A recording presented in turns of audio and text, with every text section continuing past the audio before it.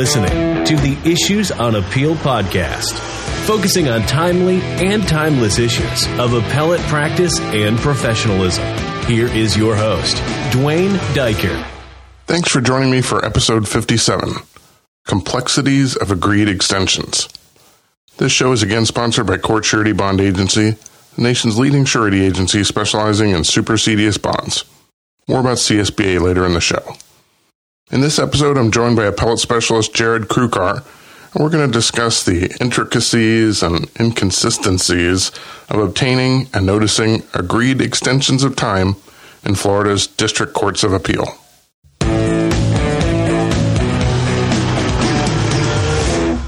Jared Krukar, welcome back to the podcast. Always happy to be here, Dwayne. So Jared is joining me again this week. Jared is a board-certified appellate specialist, and while he is currently working at the Second District Court of Appeal, Jared's been a private practice lawyer for quite a few years. You know, Jared, you don't have to deal with extensions of time too much now, but you used to in your prior life. Yes, definitely. In all the DCAs, and they all have their own little quirks, too. They do, and that's why I thought we would spend a little bit of time looking at agreed extensions of time. And, you know, just extensions of time in general could be a huge topic. So for now, we're gonna carve out and look at this one procedure. And the reason it's kind of on the top of my mind is two things. One is it still surprises me how many people don't know that this procedure exists.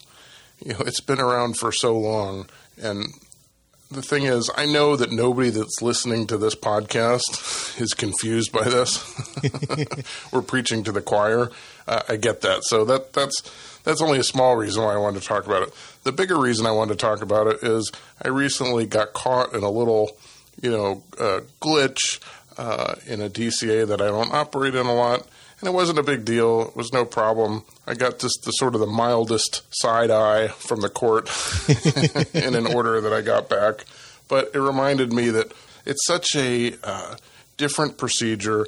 There's all these little nuances in all the different DCAs.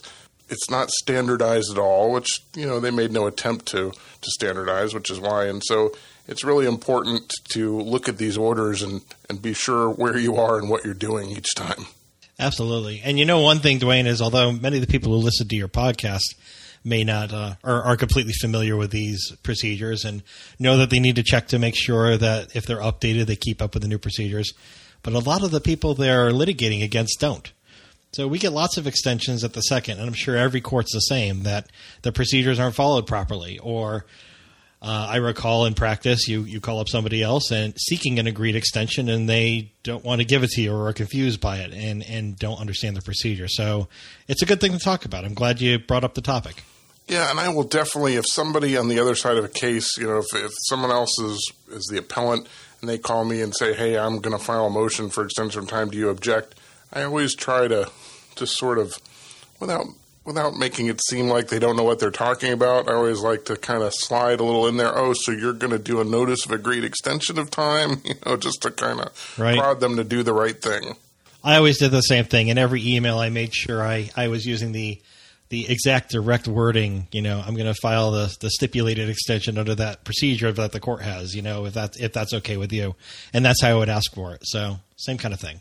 Now, when I first started doing this, there were no procedures for this. If you needed an extension of time, you always had to file a motion.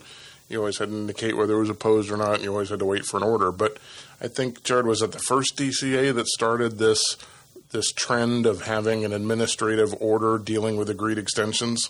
That's my recollection. I'm not 100% positive, but I think it was the first that came out with it. And then I think the rest of the DCAs just followed suit one by one. And what was that, like 2013-ish? Early 2000s, 2010 something. Yeah, I think that sounds about right. And so now, though, every DCA has their own administrative order, and you can go to their website and look it up, and there's one of the tabs. All the websites are a little bit different as to where they locate these things, but each DCA has a very specific order that sets forth their procedures. And so I thought we'd start just by taking a quick look at each DCA and sort of the details of their order and then we'll wrap up by talking about what things are consistent across the courts and what aren't, to kind of give everybody a feel for it. Sounds like a plan. So I guess let's start with the first DCA, because they are first. Their administrative order, it's the current version, it looks like it's 19-2, but I will tell you again, I always go to the court website and look just to make sure that I've got, we're in a time of change in the courts right now for sure, so always good to make sure you have the most recent order. But currently the order, it's got one of the more generous allotments of time. You can take up to 90 days for an initial brief, 90 days for an answer brief, and 15 days for a reply brief by notice of agreed extension. And that's for civil appeals, because they're a little more limited in criminal appeals. And in criminal appeals, it's 60 days for an initial or answer brief. And, of course, this doesn't apply to certain other types of appeals. And I don't think they offer an agreed extension for a reply brief in a criminal appeal. Yeah, I did note that the criminal was different. I tend to not pay a lot of attention to that because I don't do very much criminal work. But, yeah, there's definitely an asterisk there for criminal work. But one of the things I've noticed is that you have to pay a lot of attention to is the different administrative orders are different in what types of proceedings they apply to, and even in the way the orders are laid out. Most of the orders have sort of a this is what it includes and this is what it excludes, but some of them are laid out a little bit differently, so you kind of have to use your lawyer skills to interpret the orders to figure out what they're saying. But the first DCA order specifically includes final and non-final orders in civil appeals and also in administrative proceedings. So that's good. And it excludes the things that essentially all these orders exclude. Certainly adoptions, dependency, termination of parental rights, delinquency, emergencies, or expedited appeals, those are going to be exempted, and I think all the administrative orders. So that's pretty common. Right. Most of the things involving anything involving children is mandated to be expedited by statute and rule. So there won't be any court order that's going to be able to shorten that time, that's going to increase that time just by stipulation. The court's going to want to take a look at it. So that doesn't surprise me.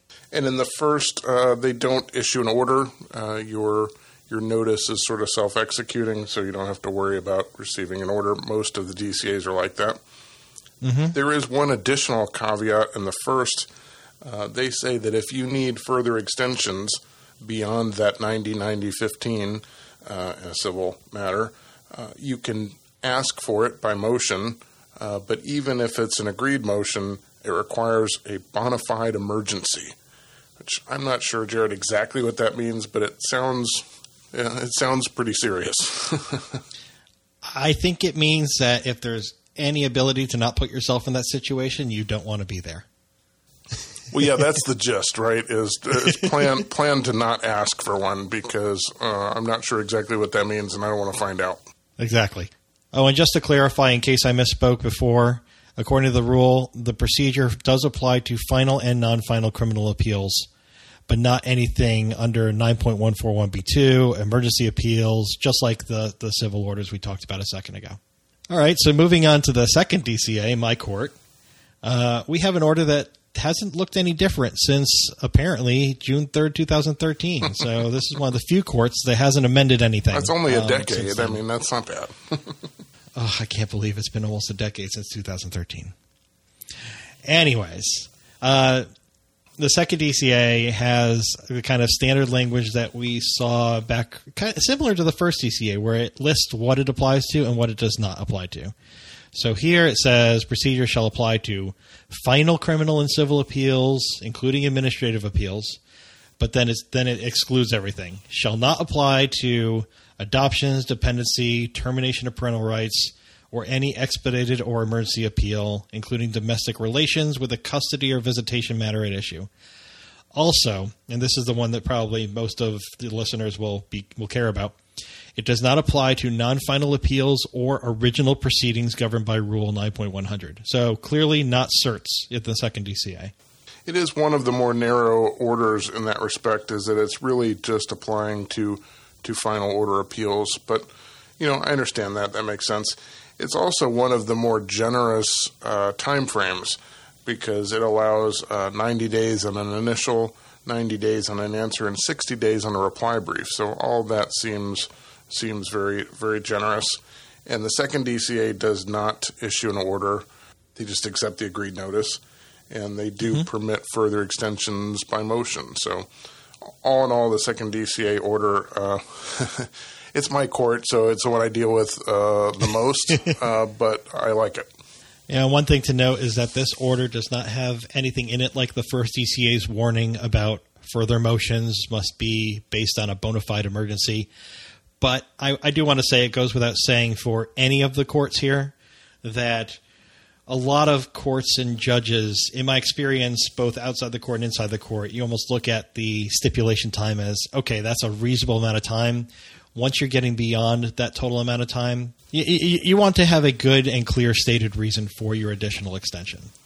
Yeah, no, I think that's a good point. It's not these extensions are not just freebies, and then you start asking for more on top of that. That's a good way of putting it. Exactly. Yeah, the numbers are set because that's believed to be a reasonable period of time that will accommodate most situations. Mm-hmm. I think that's fair. One thing we should note in this order, in most of the administrative orders, there is some specific language. The language says a notice shall be substantially the form prescribed below, and they give you the actual words to use. I use those words pretty much verbatim. They've invited me to use them, so I use them. I don't imagine the court would not accept it if you deviated a little bit, but why take the chance? Right. I always just follow the form. I never had a reason to deviate, and the clerk who is likely looking at this and just docketing it and then changing a number inside of a court management system is probably happiest just seeing the standard agreed language and knows exactly what to do. There's no reason to raise a question about it, I guess, was always my feeling. Today's show is sponsored by Court Surety Bond Agency, the nation's leading surety agency specializing in supersedeas bonds. If you have a client needing to stay enforcement of a judgment in Florida or any other state or federal court, contact CSBA. Chances are you don't deal with appellate bonds on a daily basis, but when you do, it's important and it's urgent. CSBA has an extensive collection of educational and reference materials on their website, including articles like How Much Does an Appeal Bond Cost? Or Using Real Estate to Secure Appeal Bonds, and even has a state-by-state guide to appeal bond requirements. But if you still have questions or just want to talk to a knowledgeable appellate bond specialist, call CSBA at 877-810-5525. Their contact information is always in the show notes, but I suggest you take an opportunity right now to add their contact information to your own contact list so you're ready the next time your client needs a court bond. CSBA is a national agency that assists with court bonds all over the United States, but has extensive experience in Florida. In addition to being a longtime sponsor of this podcast, CSBA is a premier sponsor of the Florida Bar's Appellate Practice section. The next time your client needs a supersedeas bond, please give Court Surety Bond Agency a call. These folks are experts in this area. They'll guide you and your client through the process, giving you one less thing to worry about. All right, so let's shift to the third DCA. The third DCA has a couple things that are a little bit different. The order here also applies to civil and criminal final order appeals. They actually say including dissolution of marriage, which I thought was an odd include. I'm not sure why that wouldn't be included. You have any thoughts on that? I bet it's because they want to say including dissolution of marriage, but by not mentioning it, accepting dissolution of marriage with children involved. That would be my guess. Yeah, because then they have the normal, especially child-related exceptions, adoptions, dependency, termination of parental rights, and then the standard expedited or emergency appeals, and they do specifically exclude any original proceedings. So that does make sense. Yeah, I don't think they want anybody to misinterpret that and unintentionally think that standard dissolution of marriages without children involved get included in that group of exclusions. But again, who knows? And one of the things that's different about the third is they allow 120 days for both an initial brief and an answer brief, which seems, exceptionally generous. 120 days is a lot. Interestingly, there is no provision for an agreed extension for any reply brief. any extension of time on a reply brief is by motion only. So that's a little bit different. It's interesting, and it's definitely, this is one of those things that can kind of catch you by surprise if you're not paying attention when you go to, on the day your reply brief is due, when you go to file your notice of extension and realize you can't. You better file a motion. My experience is they will still grant motions, especially if they're unopposed, but, it's you can't be sure, and you have to go through that extra step, so just be aware of that. And of course, they do front load. Like you said, they offer 120 days each on initial and answer briefs. So I think that's the most of any of the DCAs. It definitely is. But, my theory is always if you're doing a reply brief right, it should take you a fair amount of time. It's, to me, a reply brief, I had whole podcast episodes on this. I think there's an art to writing a reply brief that, I don't... like the first where they do 90 days on an answer and 15 days on a reply. That seems shortchanging the reply to me, but this is definitely putting the pressure on to get your reply brief done on time. Absolutely. All right, so moving on to the fourth, and I just realized we haven't necessarily been giving all the administrative order numbers for this, but I'm willing to bet that Mr. Diker will have them all in the show notes, at least as current as of the date of the publication of this podcast, right? I will do that with the caveat that I will not keep it up to date. So you're on your own after that. So in the fourth, we're talking Administrative Order 2018-1. Notably, this withdraws an administrative order from 2016. So this is one of the DCAs that has changed their procedures over the past couple of years, if you haven't practiced there recently. And they have language that's different than everybody else's. Yeah, the fourth DCA's administrative order is quite different than the other four in the way that the order itself is structured. The other DCA's administrative orders have at least a sentence or two saying what types of review proceedings this extension of time procedure applies to, and the fourth DCA's order does not. Now, it talks about what it does not apply to. It lists the typical exceptions, adoptions, dependency, termination of parental rights, non-final orders, and any expedited or emergency appeals, but it doesn't have that language that says what specifically it does apply to, which makes it a little bit ambiguous. Yeah, Dwayne and I were actually having a conversation about this order before we started recording, and the question was, does this proceeding in the fourth apply to original proceedings like cert?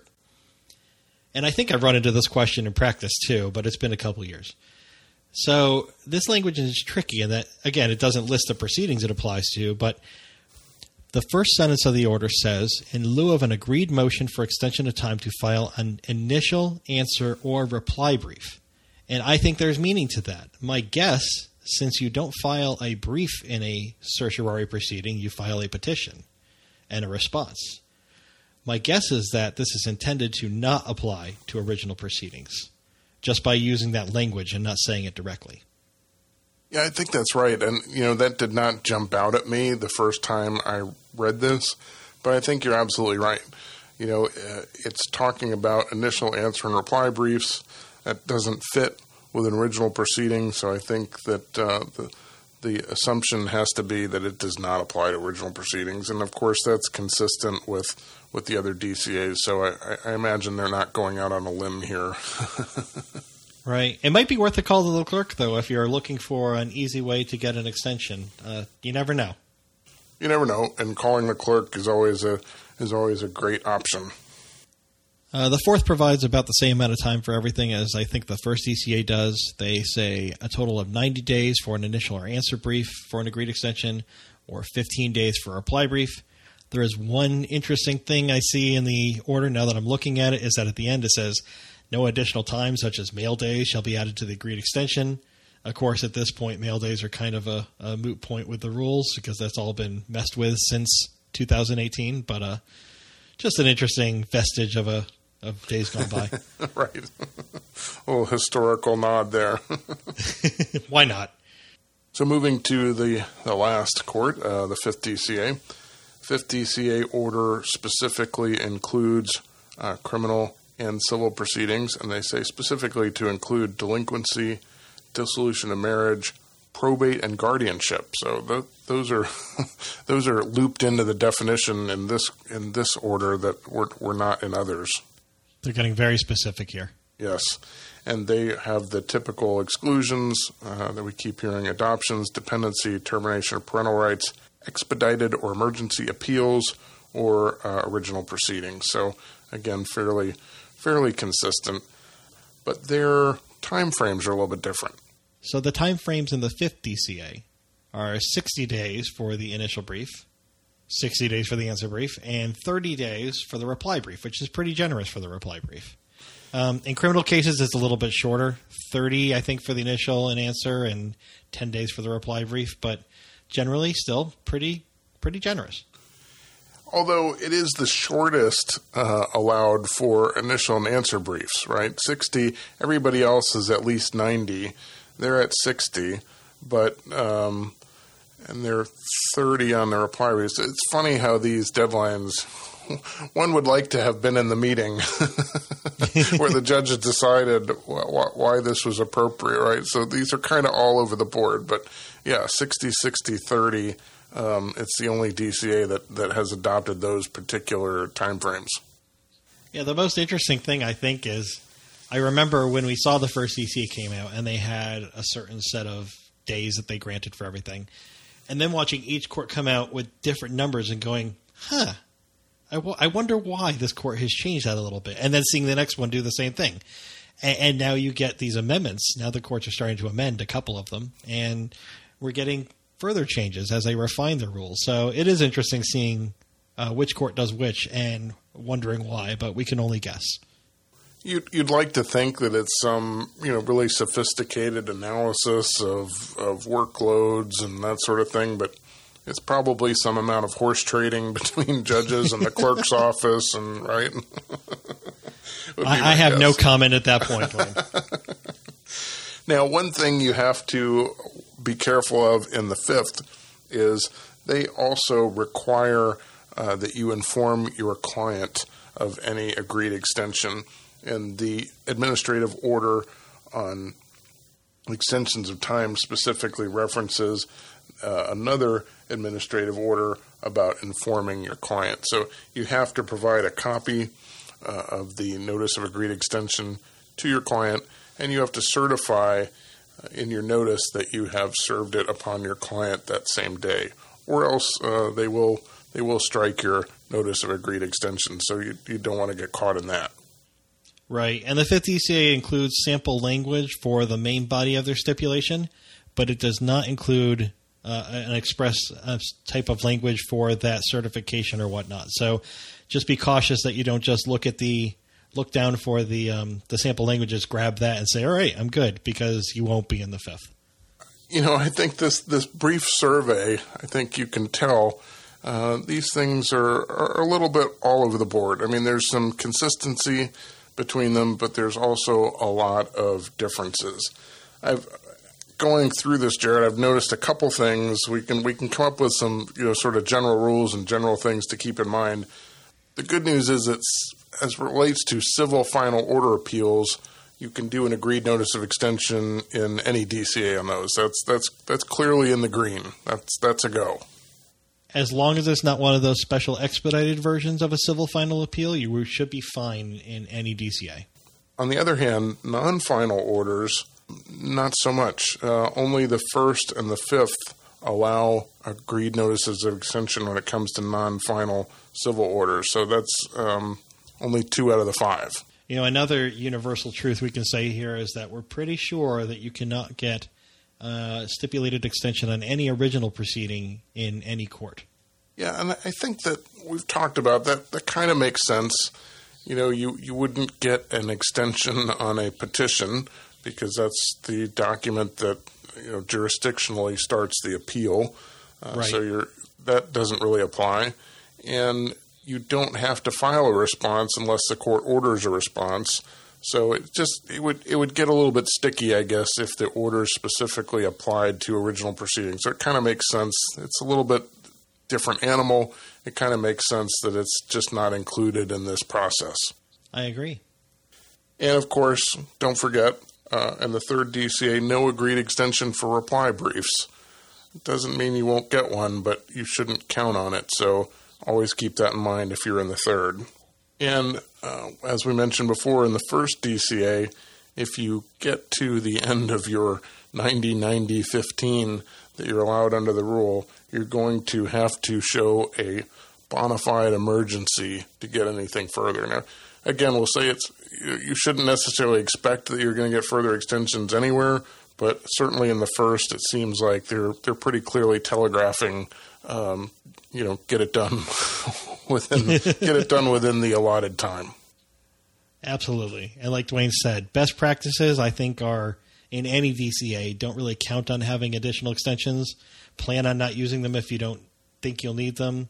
If you do need to file a motion beyond the extension time, make sure you include a clear and good reason to explain it, just to make sure you let the court know why you're going past that initial amount of time that's been deemed generally acceptable by virtue of this proceeding.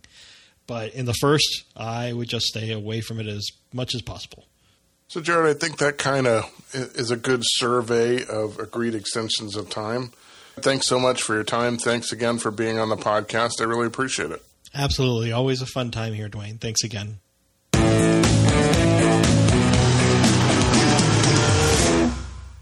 My thanks again to Jared Krukar for joining me on the podcast. Remember, podcasts are never legal advice, and nothing that I say or my guests say should ever be interpreted as legal advice for any particular situation. But if you're a lawyer who needs the help of an appellate lawyer, I'm happy to try and help. And please consider using our sponsor, Court Surety Bond Agency, for your client's appellate bond needs. When you need a bond, you often need it quickly. CSBA's contact information is in the show notes. Please take a moment, add it now to your contacts so that you're ready when your client needs a supersedious bond. The next episode will be out in September. I hope you will continue to download and listen. Thank you for considering this week's Issues on Appeal.